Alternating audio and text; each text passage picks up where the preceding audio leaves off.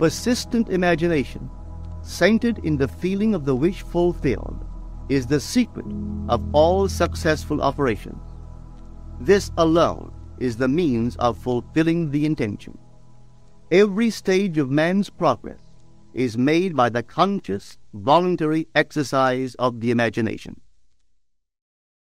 Hello friends, before we begin today's lecture, I want to let you know about my Unlock God Mode experience and the special May 2024 cohort that we're going to be doing this upcoming month. Unlock God Mode is a unique 10-hour audio course that invites you on a powerful journey of awareness, intention, consciousness, and manifestation.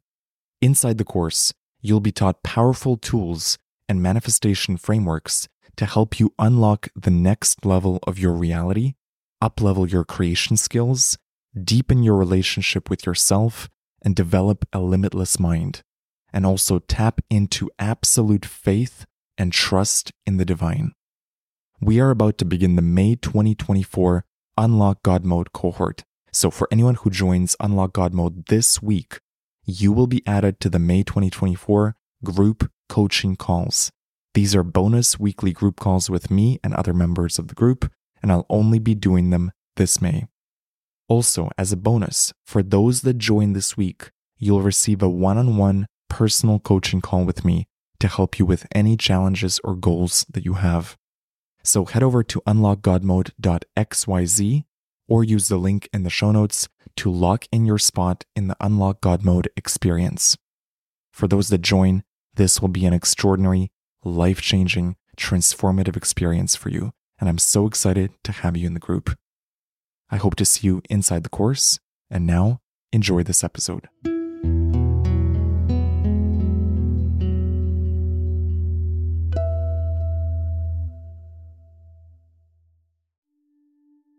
You know, people are totally unaware of this fantastic power of the imagination.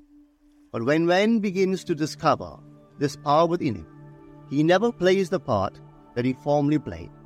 He doesn't turn back and become just the reflective life.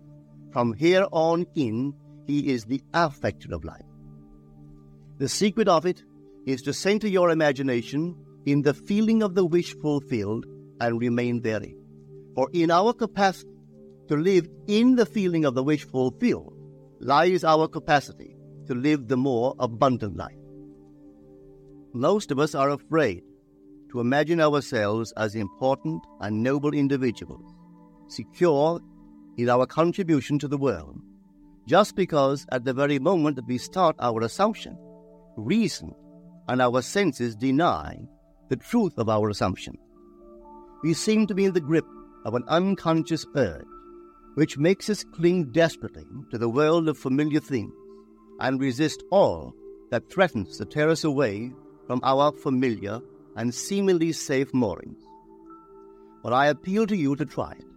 If you try it, you will discover this great wisdom of the ancients, for they told it to us in their own strange, wonderful, symbolical form.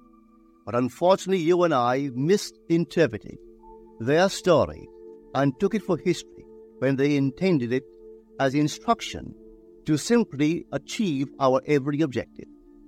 You see, imagination puts us inwardly in touch with a world of states. These states are existent, they are present now, but they are mere possibilities while we think of them. But they become overpoweringly real when we think from them and dwell in them. You know, there's a wide difference between thinking of what you want in this world and thinking from what you want. Let me tell you, when I first heard of this strange and wonderful power of the imagination, it was in 1933 in New York City. An old friend of mine taught it to me. He turned to the 14th of John, and this is what he read. In my Father's house are many mansions. If it were not so, I would have told you. I go to prepare a place for you. And if I go and prepare a place for you, I will come again and receive you unto myself, that where I am, there ye may be also. He explained to me that this central character of the Gospel was human imagination. That mansion was not a place in some heavenly house, but simply my desire.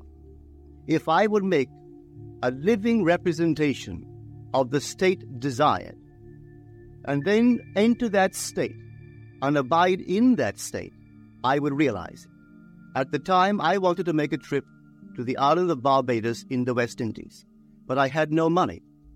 He explained to me, if I would that night, as I slept in New York City, assume that I was sleeping in my earthly father's house in Barbados, and go sound asleep in that state, that I would realize my trip. Well, I took him at his word and tried it.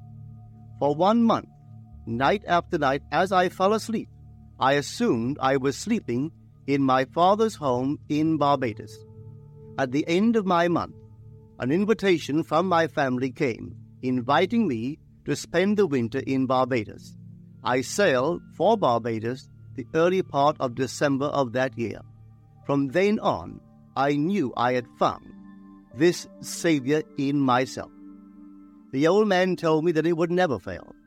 Even after it happened, I could hardly believe that it would not have happened anyway. That's how strange this whole thing is. On reflection, it happens so naturally.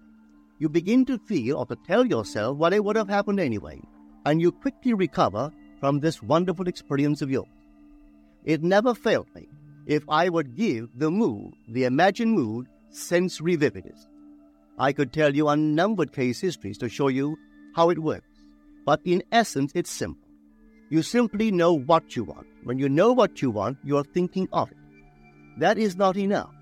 You must now begin to think from it. Well, how could I think from it? I am sitting here, and I desire to be elsewhere. How could I, while sitting here physically, put myself in imagination at a point in space removed from this room and make that real to me? Quite easily. My imagination puts me in touch inwardly with that state. I imagine that I am actually where I desire to be. Now, can I tell that I am there? There is only one way to prove that I am there. For what a man sees when he describes his world is as he describes it relative to himself. So what the world looks like depends entirely upon where I stand when I make my observation.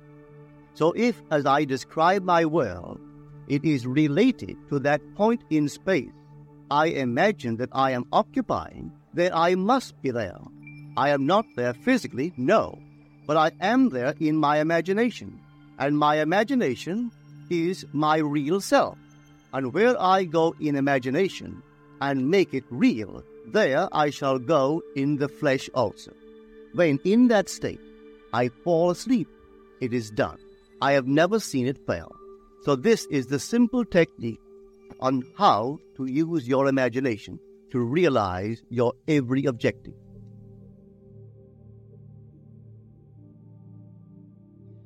Thank you for listening to the Neville Daily Podcast. Please subscribe for free at NevilleDaily.com to receive weekly inspiration, free lectures, and exclusive remastered audios from Neville Goddard. Head over to NevilleDaily.com to join the free newsletter.